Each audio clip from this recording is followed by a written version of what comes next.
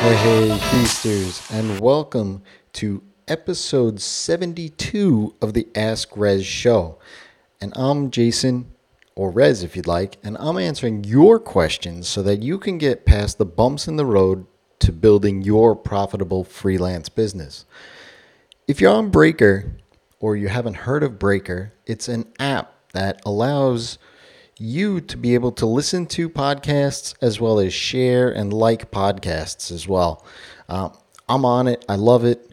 The feature set of it is great. It's simple, easy to use. So go ahead, find me there. It's Rez, and leave me a message. So far, I've been interacting with everybody that's sent me a message through there or left me a comment on a podcast as well. And it's a great time.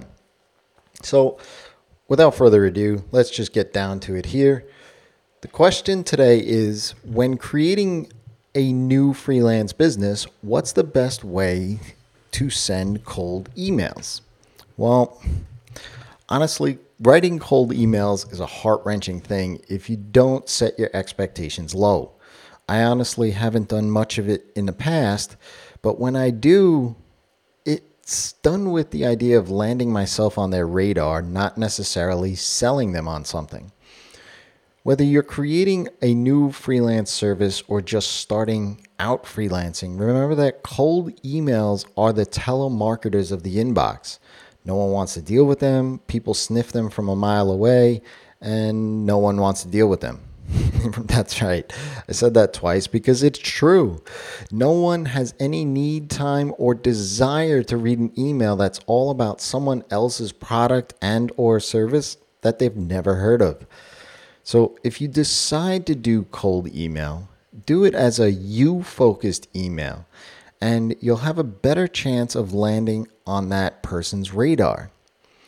By you focus, I mean that you want to make your emails about the other person, about the recipient, not about you and your business. Kai Davis wrote an amazing article around this on his blog, and I'll link that up in the show notes. He shows you exactly how to take a me-focused email and write a you-focused email there.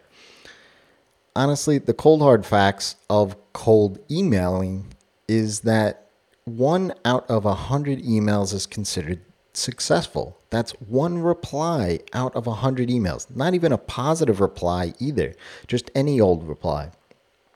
I don't know about you, but I don't like those odds. So when I did and do cold emails, I always go about it in a different way.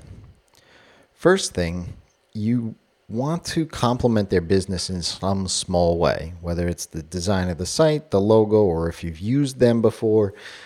Just put a positive aspect into the email right away. Second, I spend about 10-15 minutes on their website looking for errors, quick fixes, or any low-hanging fruit that I can explain in either a 2-3 minute video or be able to type out the solution within that email in a very concise way. Third would be a simple one-liner that basically says, something to the effect of, you may already have known about this before, but did you know that every day you have this going on, you lose X? And then I provide some sort of link to a resource that backs up that claim, right? And this resource is not my own. Lastly, I would share my unique value proposition, or my elevator pitch, if you will, and wrap it up by saying, by all means, you may have already known this, like I said, but if not, are you interested in talking further about X plus 1? And that would be it. The X plus 1 would be the benefit that would come out of my services. Sure, it takes a little bit more time, but the email gives them a solution to a problem that they already have.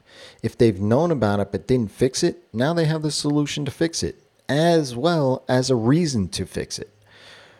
Look, most people don't reply, but I would estimate or guesstimate really that over the years, if I sent out 100 of these sorts of emails, I get back about 15 or 20 responses, one of which, how I can think of offhand right now, has turned into a client. By going into cold emailing with the intention of educating and serving the recipient first, you will be more successful in your campaign in the end. So, if you have a question, ask Rez, that's me, by dropping me a message on the podcast in Breaker. You can find Breaker in the Google Store or the App Store, and leave me a comment there. Leave me a comment or a direct message through Breaker. I'm Rez there also, big surprise, and I'll be happy to answer it for you. Until next time, it's your time to live in the feast.